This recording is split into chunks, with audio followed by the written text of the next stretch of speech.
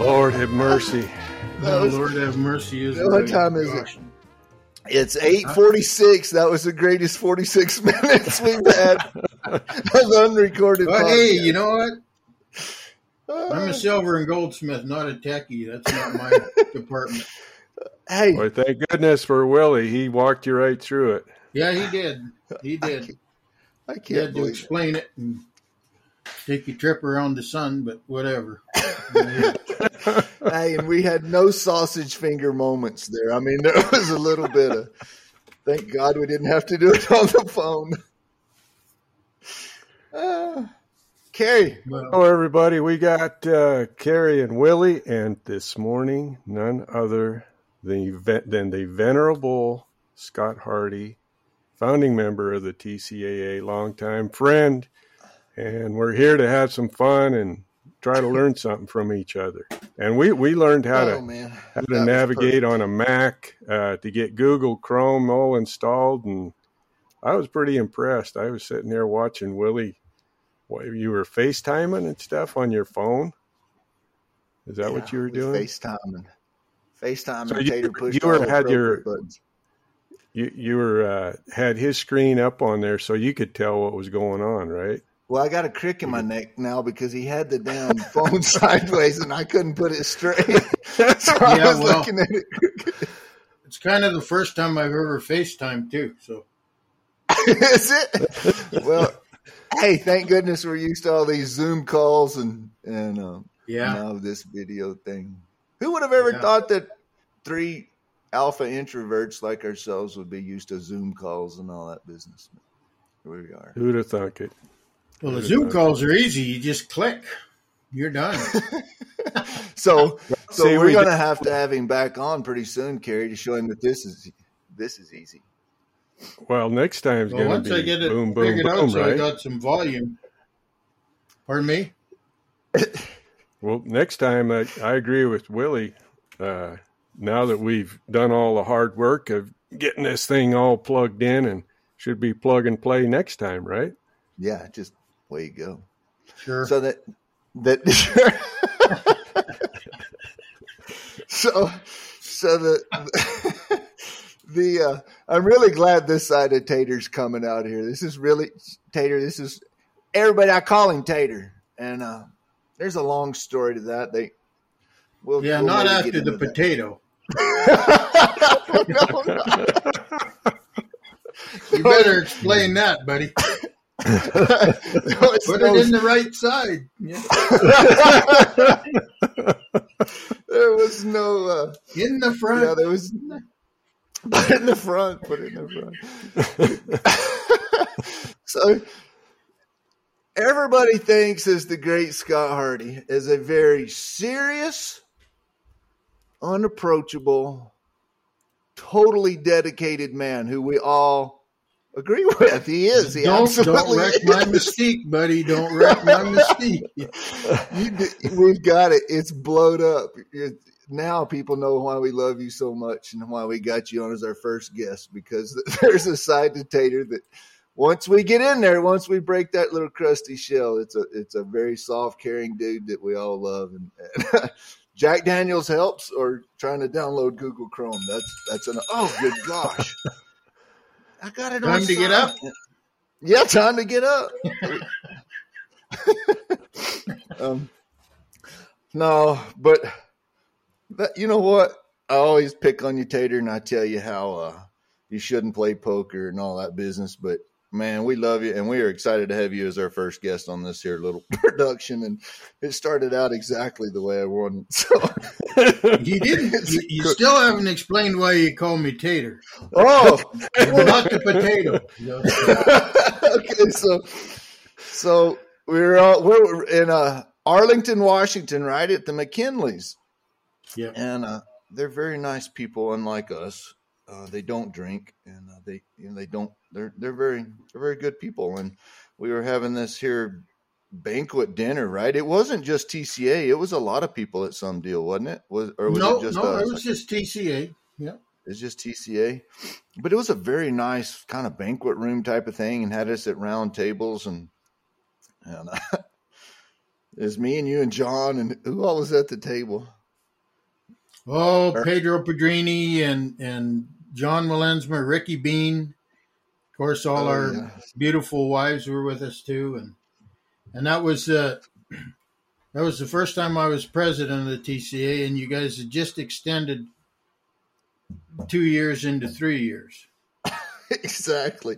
So, and I was a little trustee and a little wee on the totem pole, and Nate was vice president, right? So he might have been at the table too. But anyhow, we get to talking about, and Scott's passionate, everybody. As we all know, Scott is a very passionate guy and I'll say it right now before we finish the story, the heartbeat of the TCA and the reason that probably the largest reason we're still in existence. Scott refuses to let us go to work and make a living, makes us concentrate on the TCA. And it's a wonderful thing, but we got to calling him Dictator. Yeah. And we thought Dick was inappropriate to be hollering that. So we just got to call him Tater, French fry, all kinds of different things. Called Leslie, my beautiful wife, Sweet Tater. Sweet Tater, yeah, she was Sweet Tater. And mind you, we're giggling which John is the biggest reason for this, because when he gets the giggles, nobody can keep from giggling with him. But everybody thought we were slipping whiskey in at the nice McKinley's dinner for us, and we were stone cold sober, just giggling like a bunch of schoolgirls. And I've never let the tater go away, so here we are. It's a term of endearment. Make no mistake. Yes, sir. It absolutely It doesn't seem like it, I know, but it is. Well, sometimes there are those moments, Tater. Depends on how you say it. You guys are the only guys that call me Tater. Nobody else is brave enough. So, well, so we're about to screw that up because they're going to know how soft a guy you are. Look what I'm wearing, Tater. You see it? I know my boys. My boys have a jewelry company called Royal Empire, and Mr. Wilson's wearing one of their hoodies because it's cold in Texas, as we know. Yeah, it's colder than shit. I'm about to have to take this damn thing off. I'm getting the thumps. It was made in Canada, and it is actually warm. Yeah. The Texas ones just look like they're warm. This one is warm. Where the hell? It's going to be in the 40s here today. So it's going to be in the 40s, Tater? It's going to be in the 40s, so maybe I'll break out my shorts. No. Bad idea. Not a good look. Hey, Tater, you're going to have to get used to Schwartzy's internet on this thing because he gets hung up and he stalls. And when I sound like, you've listened to some of the podcasts, I guess, and when I sound like an idiot because I have no idea what Kerry said and I answer the wrong questions because he's delayed here. And so we talk over him sometimes. But all right. You know what happens with delayed kids? They get held back. So, so much I could say to that, but I won't. No, my speech pattern doesn't help. I understand that. We'd be in big trouble if I. My speach patterns. Somebody said my speech patterns is stretchy, so I got these gaps and stuff. And Willie, he's always trying to shoot the gap. He's trying to fill in that gap. What were you saying? You got to fill in that gap. And so, I have to be very careful because I don't think I've ever been curried below the knees, so I might say something I shouldn't. I nearly said something I shouldn't have right there. I know. I was baiting you. You nearly did. Oh, Lord. Well, welcome to our world, people. You wonder what the TCA is about? Well, this is a big part of it right here. Oh, what a good time. That meeting last week in Colorado was pretty well lubricated, wasn't it? And it wasn't because of alcohol either. It was kind of a freewheeling deal. Now, Gary, it was a lot of fun, man. You have to back up. I think people would be surprised to understand how much work really goes into making things in the TCA run and our educational programs. And I mean, it's a lot of work, and that's a 2-day meeting it was full. But the greatest thing was watching Nate Wald take notes. So hold on. We have to back up just a little bit. We told everybody we were in Colorado, and we said it was a well-lubed meeting, but it wasn't alcohol. Well, think about what the hell he said there. Everybody's going to think we were all off into the brownies in Colorado. We were not into the brownies, just to be clear. Were we? No. I mean, no. I got to shut my door here. No, there were no brownies. So it was, and back on Tater's serious thing, it does take a lot of work, and that's a very serious thing. And I left that to tell you too. I left that meeting excited and energized about our future. I am. Well, I think it's a not to interrupt you, Willie, but I damn near spit my juice all over the microphone. We brought a new affiliate on board, Dana Pierce, who was the president and CEO of the Calgary Stampede, and he's an architect by trade and really, really wise guy. But he's got a degree in governance, and for a bunch of unruly craftsmen to have a guy come into the meeting and kind of line things out and let us know how to move ahead after 25 years, it was pretty cool, man. Well, and so we didn't have a large agenda, right? We had one or two things that we had to hash out, and we did, and we took our time on it, and we accomplished something, right? And so that was really cool. We get together and we think we got to accomplish all these different things, and by the time we leave, we'd be so lost and confused as to what we needed to do next. It was difficult, and Dana was there to whack us over the head and say, "Hold on, boys, let's one thing at a time." So it's awesome. Yeah, it's amazing when it's no different than if you took somebody and threw them in your shop and said, make a set of spurs. I mean, that's what you do for a living, and that's what Dana does for a living. Right.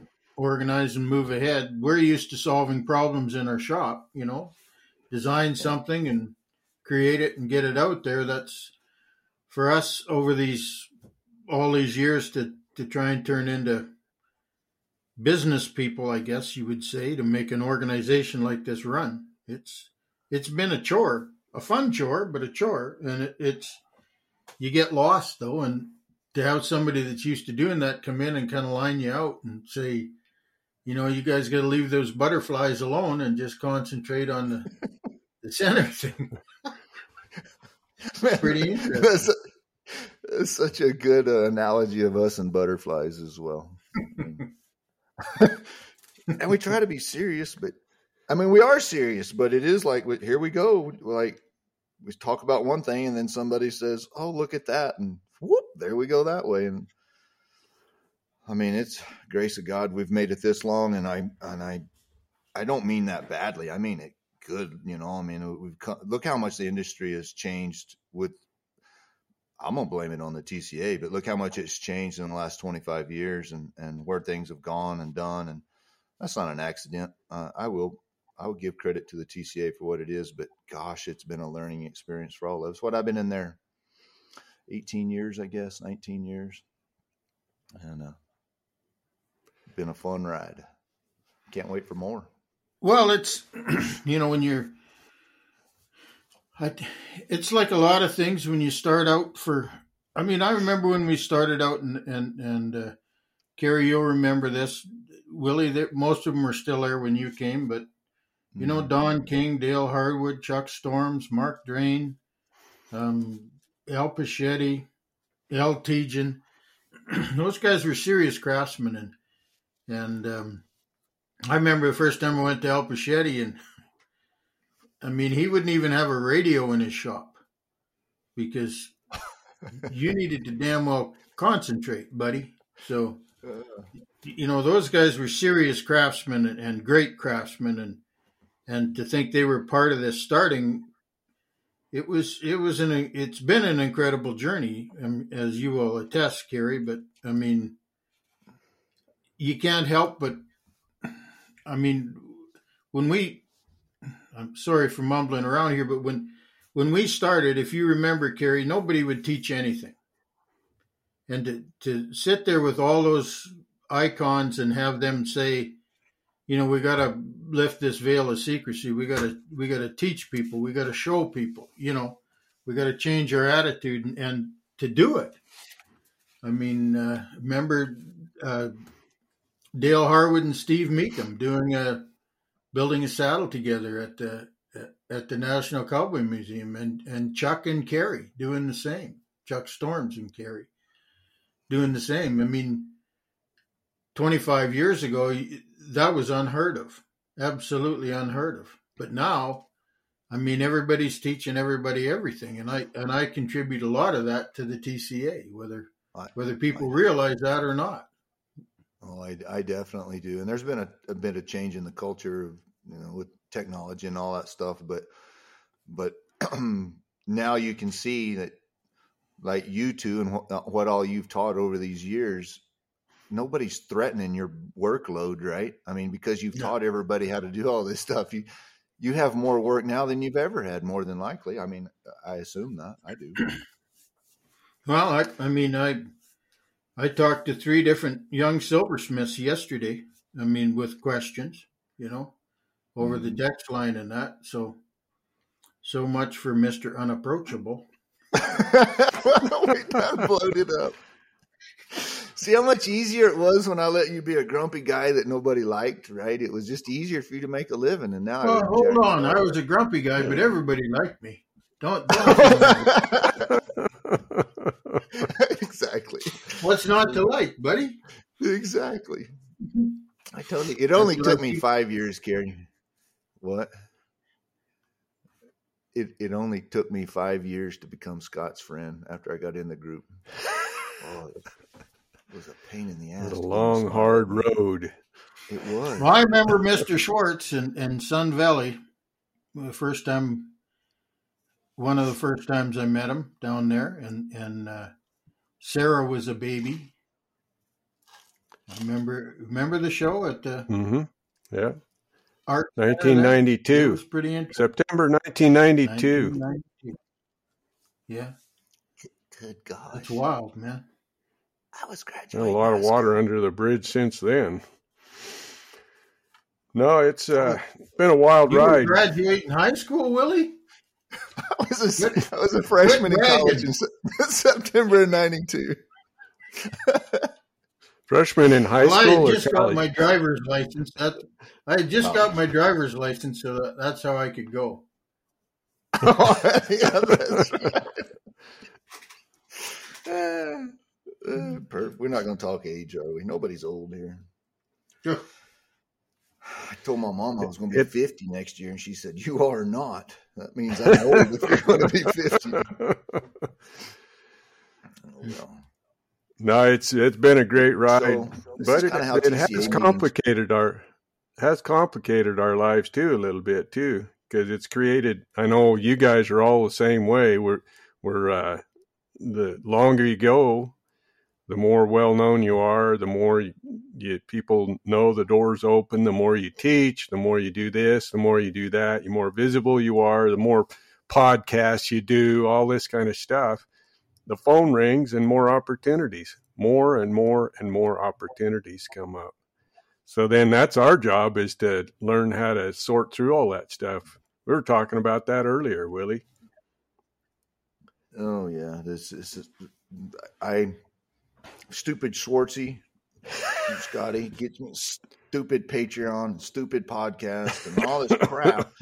And my whole concern is to become more efficient. And Kerry's got a question for us that I'll answer right now before we get going. He can ask the question later, but efficiency with the business. How the hell do I want more billable hours. And Can you spell efficiency?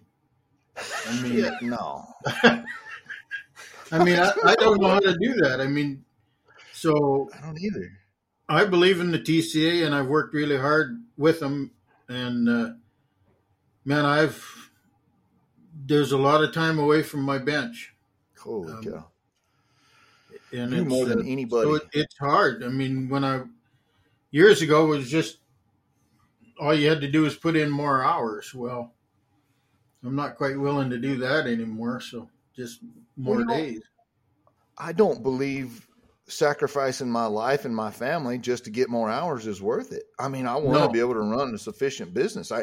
I'm spending 12 to 14 hours a day in my shop. That's enough, man. Good gosh. Yeah.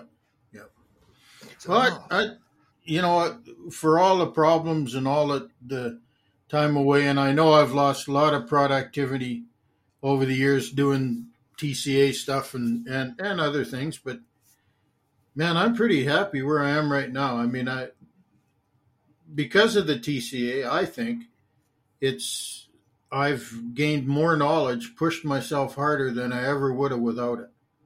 And people don't understand this, but in June I'll be 66 years old, and I feel like I'm just having fun in my shop, man. I got the tools. Yeah.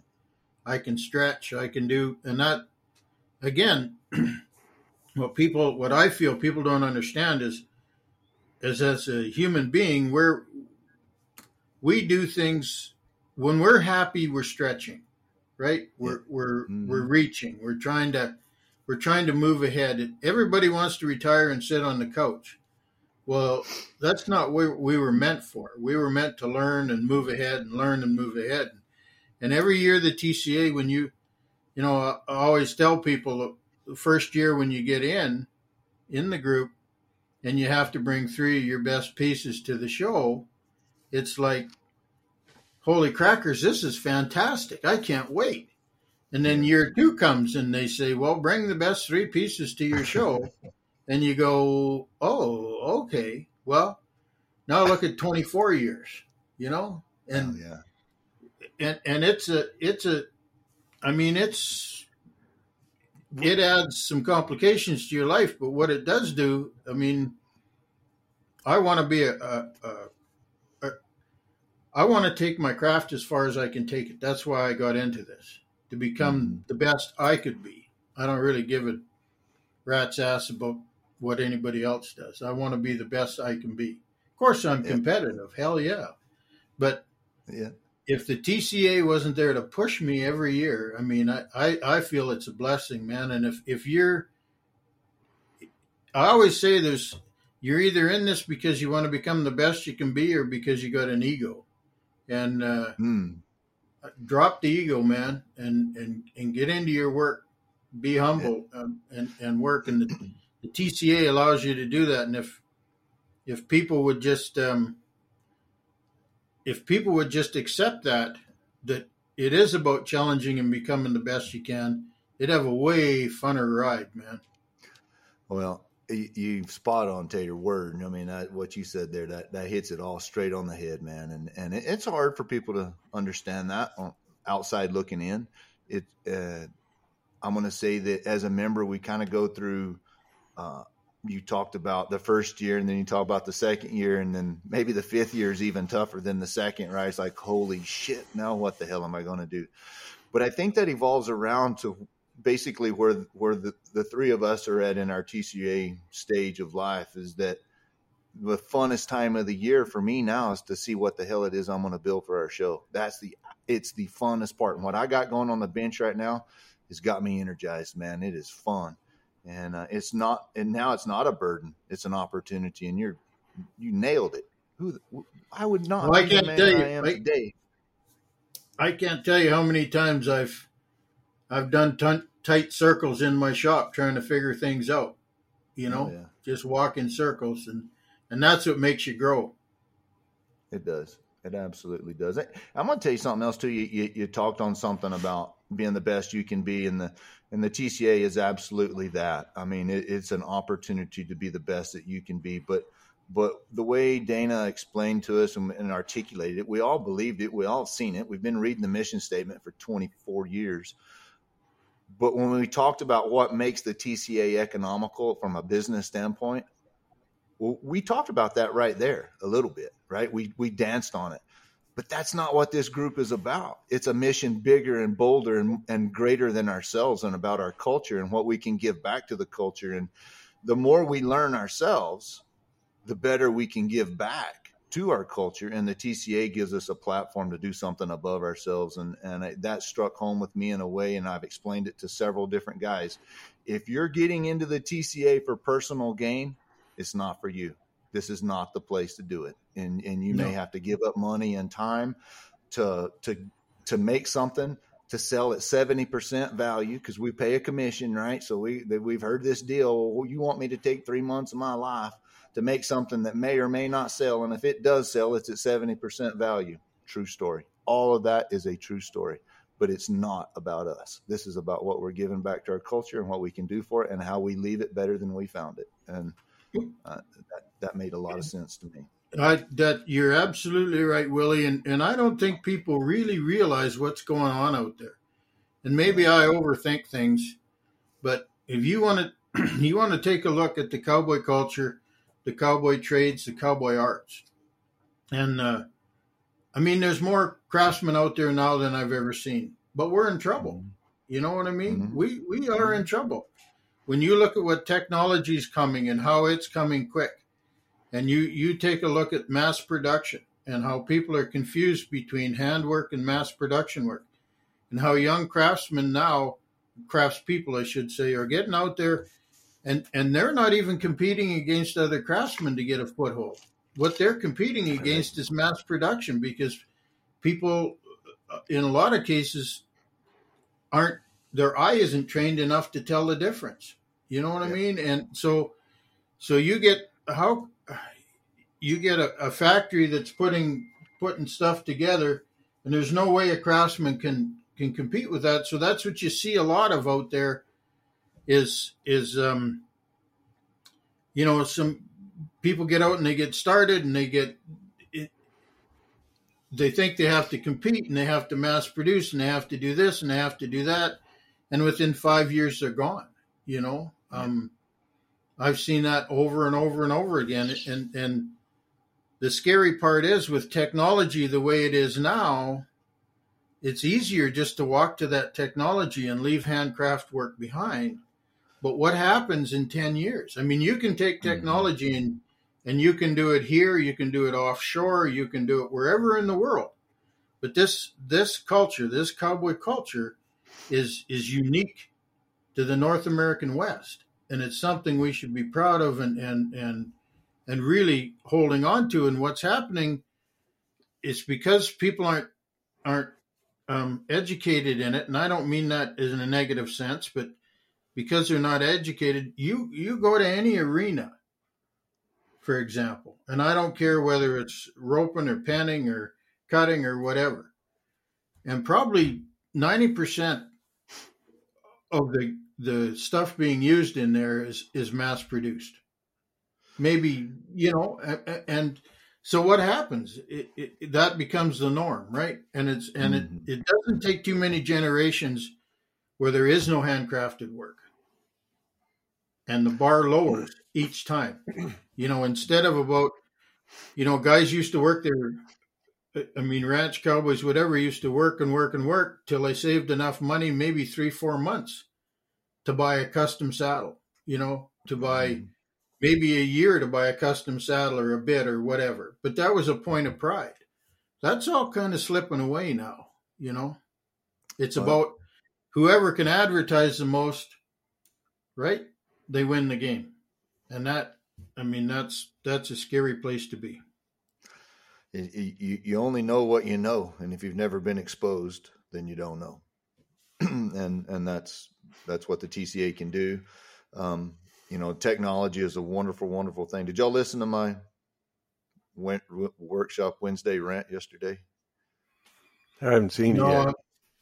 Good. Well, I introduced the world to a fiber laser that sits in my shop. Wonderful piece of technology, right? But I called everybody out on the skill set that it takes to actually create a quality piece. I showed a laser piece. It's cut out just like a bandsaw, but if the thing that we're talking about, Scott, with all of this is exposure to quality, not cutting corners, having a fundamental skill set beneath you that allows you to use the technology as an asset and not a crutch. So if you got to call me or Outlaw Waterjet Matt Humphreys and get a bit designed before you can make a bit, you done messed up, man. You got to be able to draw your own stuff. And you know, I mean, the technology is great. Mass production is great. I'll say that. I'm so damn far behind building great pieces, one-off pieces. There's no way I could supply the marketplace. But the marketplace doesn't need to know that's all there is, right? With mass production. And Willie, when I was growing up, I mean, we didn't have any money. I mean, everything I used was mass produced. You know, that's the only thing we could afford. So God bless it, you know. But what I'm saying is, it's not the only thing. It's not the only thing. There's more than one kind of car out there, right? We saw some pretty nice ones at Art and Stormy's that were pretty spectacular vehicles, and Art had an appreciation for those cars. And when he drives down the street, my water-hated butt, who's never seen that stuff, wouldn't know what the hell. What was it, Maximus 1000 or Magnum 1000, or I don't even know the name of it, but I wouldn't even know it was a special vehicle, right? But hell, I'd need to be driving that thing in a quarter section, because 1,000 horsepower, there'd be nothing but grass everywhere. Are you saying you're not responsible enough to own a vehicle like that? Absolutely, absolutely. Well, I'd have so much fun. That'd be dangerous. Yep. Exactly. And we do play to a higher end market, and our businesses are centered and focused around that. And there's certain skill sets involved in our world that I believe should be they should be known by the world, right? They should know what we're doing, and so that then there's nothing wrong with the mass production. Just know what else is available, right? Well, just understand too what mass production is, right? I mean, what a craftsperson can do, what an artist can do, is they customize something. Yeah, it's for you, it's for your horse, it's for whatever. Whereas mass production, it's about how much we can produce. I'm not saying it's bad, don't get me wrong, but they're not going to tweak that mouthpiece, right? They're not going to, you know, put a different edge on a buckle, because then they lose money, right? Yep. So they got to have something they can standardize and do. So I totally agree. Now, this is the part of mass production that I don't like, and it ticks me off. So, and Carrie and I we just touched on this with his son, TJ, in the knife world. He's designing for production companies. He's doing great designs that have aesthetic value and have value before they ever get started. And then they're mass producing them through technology. Well, our Western culture is not utilizing the advantages that they have available to them to create good product. No. Part of it's the marketplace isn't demanding it, right? They're not demanding good designs, but there's some. So we're all scroll guys where the carries in leather, but we all are very similar in our scroll styles and what we got going on in ornamentation. That is just as easy to replicate as a terrible design. It wouldn't cost them any more money. We could design architecturally and ornamentation wise.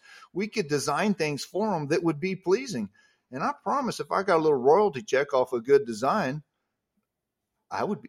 I mean, it's not that I'm cussing mass production now, but I don't understand why our marketplace doesn't demand a better looking piece. And if it looks like a kindergartner drew your scrolls and you're selling it for millions of dollars, I'm just like, why not make it better? But that's my personality. But I can tell you why, Willie, and I'll get into trouble. But it's all right. We're there. It's good. It's because in most cases, the people running those production outfits either don't know the difference or don't want to spend the money to do it right. They can get away with it and use designs that will just pass, you know, rather than. Well, so the three of us are all we're geared to think ahead. You know, how can I make it better? Every time you do something, you want to make it better, right? Yeah. Where if you're most production companies, and I'm not trying to be a bad guy here, but they don't think that way. What's making us money is what they think. It's the bottom line.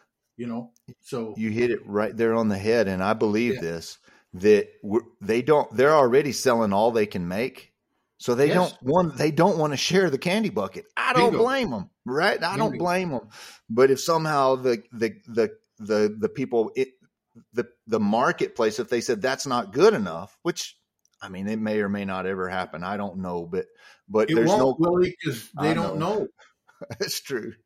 It's true. So I think of things this way, like there's Chuck Storms out there, there's Dale Harwood, there's Kerry Schwartz, there's John. Have any of these guys ever been approached by a production company? Come design a saddle, come design the seat. Tell us what you want to see in a tree. No, because that would cost money, right? Mm-hmm. And what we have is good enough. I mean, you can buy a production saddle and rope a bull, but I mean, you could make it better. I think one of the reasons too that happens, of course, a lot of it is economic. They're just trying to make a buck and then trying to protect their margins and all of that kind of stuff. But I think hidden in that equation, I think, is the fact that most production companies are sold out to popular culture. So what is popular culture? That by definition is what is relevant today. And that's going to change tomorrow. So they're always trying to craft something that's going to be saleable today.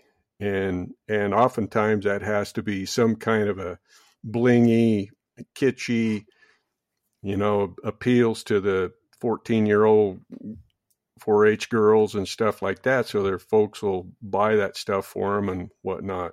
Instead of solid, you talked about scrolls a minute ago, Willie, that instead of architecturally sound scroll, architecturally sound whatever, buckles, bits, spurs, saddles, instead of studying, doing the hard work of studying that stuff to find out what kind of styles are enduring so that we don't have to reinvent ourselves every year, so that our culture, they're trying to stay relevant and robust by changing every year. We're trying to stay relevant and robust by standing on the shoulders of those who have gone before. Well, good design is timeless. Yep. And there's a few things here. So I was very blessed to be raised in the West and know my great grandparents who were, homesteaders, ranchers. They were all proud of the West. They were all proud of our cowboy culture, is what I'm trying to say. And our family today is still the same way. If it's not, by trying to be Yellowstone or something like that, I mean, and then going to the next fad 5 years down the road, you're going to lose that culture if you don't have good design and understanding, right? Why is it there? Why is it being used?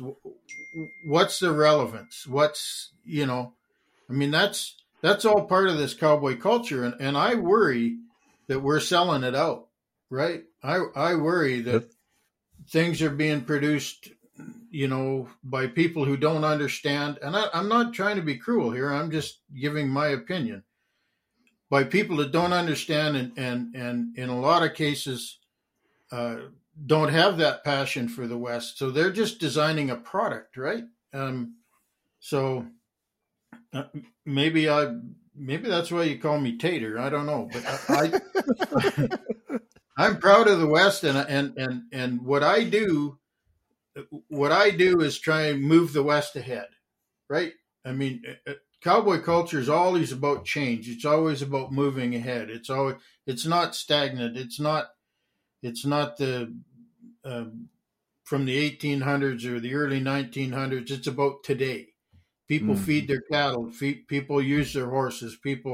And you can't get stuck in a time warp. So as craftspeople and artists, we shouldn't either.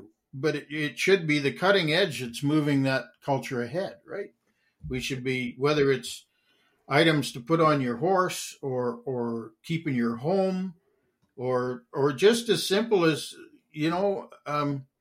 understanding that a fine bit sitting on your mantelpiece is as much of a piece of sculpture as a sculpture. You know, Sure. this is something made out of bronze. I mean, it's about that connection to the West. And Hollywood over the years has portrayed us as dirty and down out and you know, uncouth in a lot of ways or whatever. That's not the West I know, man. That's not the West I was raised in. And people are good, and they're trying to move ahead all the time. And they're, you know, look at the guys breeding horses. I mean, your horse has changed just like your cattle have changed. You know, yeah. I mean, so. Anyway, that to me, that's what the West's about, and that's what we should be trying to capture as craftsmen and artists. And if we let production companies do that for us, it'll always be, as you say, Carrie, about what sells. You know, it's not about really about the West. It's about what sells right now. Period. And if the West doesn't sell, they'll move to something else the next day. That's not who I am. Yeah, all three of us have made a decision early on in our careers to pursue a passion, which wasn't money exactly, right? It wasn't just all about the dollar. All three of us are trying to maximize we're trying to monetize as much as we can our efforts and what we're trying to accomplish and run a successful business. And we all like money, but that's not the first and foremost thing in our world. And we love what we do and the West. And I've been as guilty as anybody, Scott, not about the money thing, but about not exactly staying relevant in today's world with my bits and spurs. I've been stuck in some history and some past that I loved, right? I have a lot of passion for California style shanks and they're still relevant in a lot of ways, but y'all both know that my mission at the moment is to jump off in the middle of the Western performance horse world and say, hey, I can make that pretty too. And I'm not the experimental maker, right? I can't produce stuff to see if it's going to work. I'm too damn expensive, but I can take what you already have and make it elegant and beautiful. And that's what I'm trying to accomplish at the moment, so that we got to stick our head back in there a little bit, you know? Well, and Willie, I'll congratulate you for that. And I think that's a fantastic direction to go. And we need to be doing that. We all need to be doing that. Yeah. You know, I'm doing a buckle right at the moment for the incoming president of the Calgary Stampede. And it's, you know, it's not an oval buckle with a rope on it and a bucking horse in the center. You know what I mean? I mean, I saw it yesterday. The edge I've got on that buckle has like 13 different parts to it. You know, I want it. The guy that's coming in there, I mean, he's a Westerner, but he's also a lawyer, you know, and I want to create something for him that it's a statement piece that isn't like all the other ones out there, so that he can put that on and have pride, not only today, but, you know, 20 years from now when he hasn't been president for 18 years, and he can still put that on every day and go, yeehaw, man, and be relevant, as you say. That's the trail we ride as custom makers. Is all three of us are definitely up to our chinny chin chin and with a Western story, but it's all a little different story, right? A little different twist. And so you making this buckle for this man that's a lawyer, he still has a story of the West too. And let's tell his story as custom makers. He doesn't have to go to Cavender's and get a buckle off the shelf that everybody else has. As our story is to say, hey, I'm going to tell your story in a way like nobody else, and maximize that.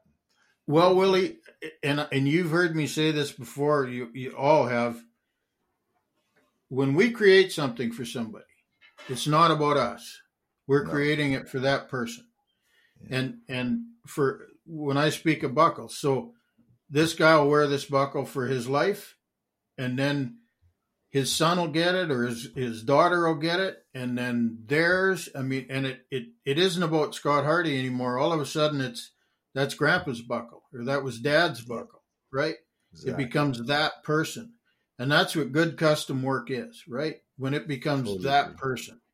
And that's how they identify with it. And it'll be the same with whether you're building saddles or building bits or spurs. I mean, ultimately, the greatest thing you can do is have a piece of silver, right? Yeah. As opposed to that other steel stuff. I knew it was coming. I was putting my helmet on. It's all right. I'll take it. It's fine. You know what my favorite thing to engrave is? Not silver.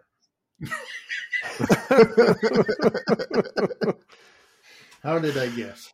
How did I get? Man, this is how our TCA meetings go. Me and Scott, we talk and have a big old time, carry on, and the other 10 of them just look at us and away they go. Just like Carrie's doing now. Poor Carrie hasn't got to say anything. Well, so let me address Carrie for a second here. You know, I mean, if you look back in the histories, and this is something to think about. There were so many people talk about so many different carving styles. You know, Sheraton, Californian, whatever. Can anybody pigeonhole Mr. Schwartz's? Yes, I can. I can. Well, let me pigeonhole him. Where I'm trying to go here, Willie, is Carrie's one of those guys that could never be satisfied. Yeah.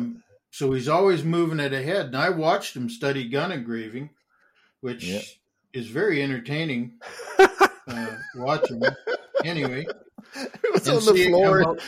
And see it come out in his work and on and on and on. And that, so we talk about, you just mentioned about staying relevant and moving things ahead.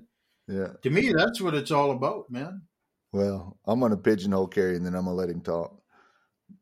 He's the absolute best carver out there, in my opinion, with his style and taste gets involved and he fits my taste. But yeah, he's doing things that nobody else is doing in their style. And it may have been because we were all rolling around like three worms in David Brown's vault looking at them daggum shotguns that day, right? David's watching his Coonfinger $75,000 shotguns going, what the hell are these guys doing? But he loved it, right? So he did. You answer it, Carrie. What are you? Damned if I know. I don't know. I don't care. I'm not trying to fit into any particular deal. I'm just opening the playbook. I just feel the freedom to open the playbook and look at what kind of shotguns were those? Purdy? They weren't Purdy's. They were gosh dang. Peter Chapman. Yep. Peter Chapman shotguns. They were $100,000 shotguns, Gainesville, Texas. And they opened the vault and we were pouring over them and there's all that stuff. I was taking pictures of them on the floor. You guys were probably laughing at me behind my back. And so no, that was a fun time. But I guess what? You know, we were just in Colorado a week ago, and I'm standing there at the urinal.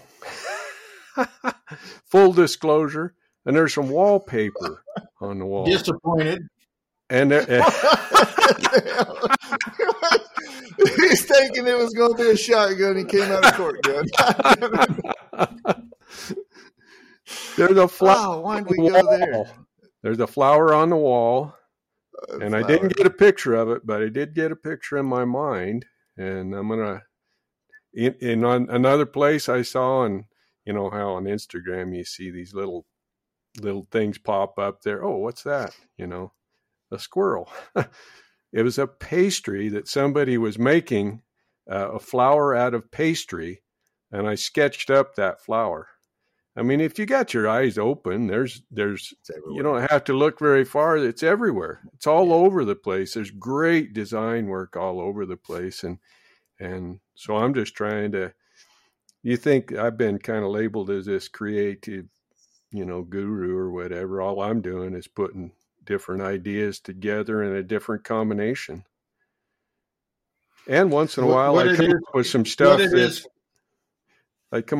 stuff that maybe looks way different, but it's all still there's some element out there that planted a seed. There's Mark Drain talked about our mind is like a sieve. You know, everything's flowing through there, and some things get stuck in that sieve. Some things get stuck in there, and then you gotta, as an artist, you gotta find a way to make use of it. Sometimes it takes years for that to happen. So for me, Carrie, I think what that is somebody who's in love with their profession and is a professional. So your eyes are open, your brain's wide open to suggestion, to design, to if you're really enamored with that, with good design, with good art, you pick things up all the time. Like, it doesn't matter. Like you say, you're driving down the road and a guy passes you in a truck with a logo on the side of it, and it's, oh man, that's a cool logo. Yeah. I mean, that's part of loving what you do. That's talent. That's all talent is having a passion for something and going at it, right? Because I hate the word talent. Everybody says, you're so talented. You son of a gun. Do you know how many years I've spent drawing ugly ass scrolls on paper to get where I could draw one halfway decent? And you see that logo on the truck and you say, hey, I like that. And you go home and you work and you work and you work and you finally get something years later that people think is good. Or maybe that we think is good. I think that's a better way to say it is, my mama thought I was the best bit and spur maker in the world 2 days after I got started. Right. So some people just don't know, or they're biased or whatever. But you know what, Willie, you just brought up a big point there where everybody's looking for secret sauce, Well, if I just do this, if I could just get what Wilson got, if I could just get what Kerry got, well, what they don't understand is the thousands of hours that you didn't get good results, the thousands of hours where you get up in the morning with a cup of coffee and a pencil and you sit there and you just draw, and it, I told a girl the other day, she was talking about, man, if I could just get to one of Wilson's design classes, his drawing classes. And I said, that would be a fantastic thing. But, he did learn on his own too. There's books out there you can read and you can, Yeah. So, and you might discover something that Willie can't show you. So. Well, for sure. Right. And I mean, it's good to go see people. That's part of the 1,000 of hours of making it look good is having a tough enough skin for somebody like my old pappy say, son, that's okay. But, and then tear it up for 3 hours. Right. But you're absolutely right, Scott, is I have a class next Tuesday, engraving class start next Tuesday. They're all going to come for the magic potion, right? They want the wand waved over their head. I can't give it to them. I can't give you that. I'm going to give you an introduction to a set of tools that you can take home that then you can learn on your own. You don't have to come to my house for that set of tools. It's fun to have some interaction and all that business, but buy The Natural Way to Draw by Kaiman Nicolaides and study it for 5 years like I did, and you'll start to learn how to draw, right? Well, in the end, it has to go head, heart, hand. And you can get all the knowledge you want, but if you don't bring it through your hands, it ain't never happening. All we're doing in these classes, Willie, is you're like the Tom Dorrance thing with a Colt. You're trying to set it up so that they can find it. We're a facilitator, and that's right. That can be frustrating because both from a student and a teacher. Because if you're showing up at a class, put your money down and stuff, and you're hoping for that pill. And we're dispensing a prescription drug so that we can take this pill and you'll have that system. All I can give you is a system of how to learn. I can't promise you any more than that. No, it's up to you. Yep. Up to you. I feel bad sometimes. Lead them to water. Right? Yeah, you lead them to water. That's right. I feel bad sometimes because we lead them to water, and it's the first steps towards the water trough is all they really need to hear. Right? There's so much information in the first 5 minutes of your first journey that I feel really bad for folks a lot of times because they come in and I've already told them enough the first half of the first day, and we got 2.5 more days of it, and I'm like, I'm gonna keep repeating myself, and they need to only hear the first things, but I tend to dump more on them, and that's probably not always good. But I want them to get their money's worth. But there you go. But again, Willie, they're gonna store all that, and a month later, 6 months later, 2 years later, it's like, oh, that's what he meant. Right? Yeah, that's right. That's the way I am. I mean, Leslie tells me stuff all the time, and it could be 2 months later when now I get it. That's what she meant. We love Leslie. A strong woman.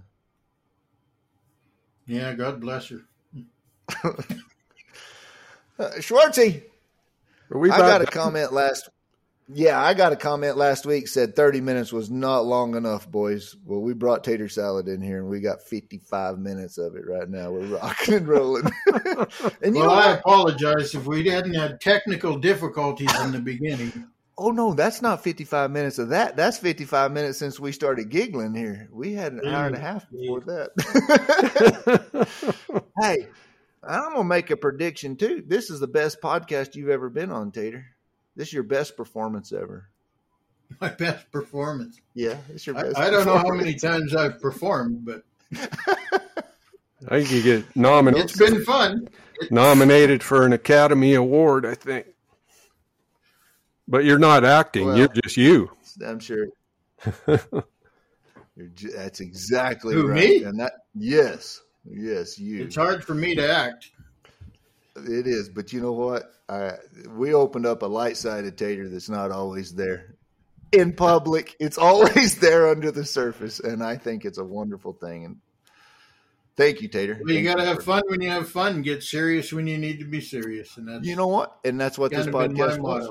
Well, and that's kind of what we did here. We had some fun, but we also touched on some very serious things within our industry and within the TCA and our personalities, and I think that's perfect for our little podcast here.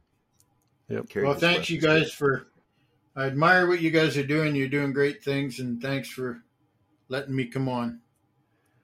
You're the maiden voyage. We're going to probably have to victimize you again one day here, so be warned. Well, just let me know. Now I've got Chrome downloaded. I got all this crap set up. You see the size of these hands? And you want me to be Leslie says, just don't touch anything when it comes to the computer. Don't touch it. Leave it alone. Your pinky finger looks like my thumb, so. Yeah. Oh, man. It's all good. All girth. Well, gentlemen. You know it's bad when it's bad when the ring sizers you get, there isn't any of them to fit me. They're too small.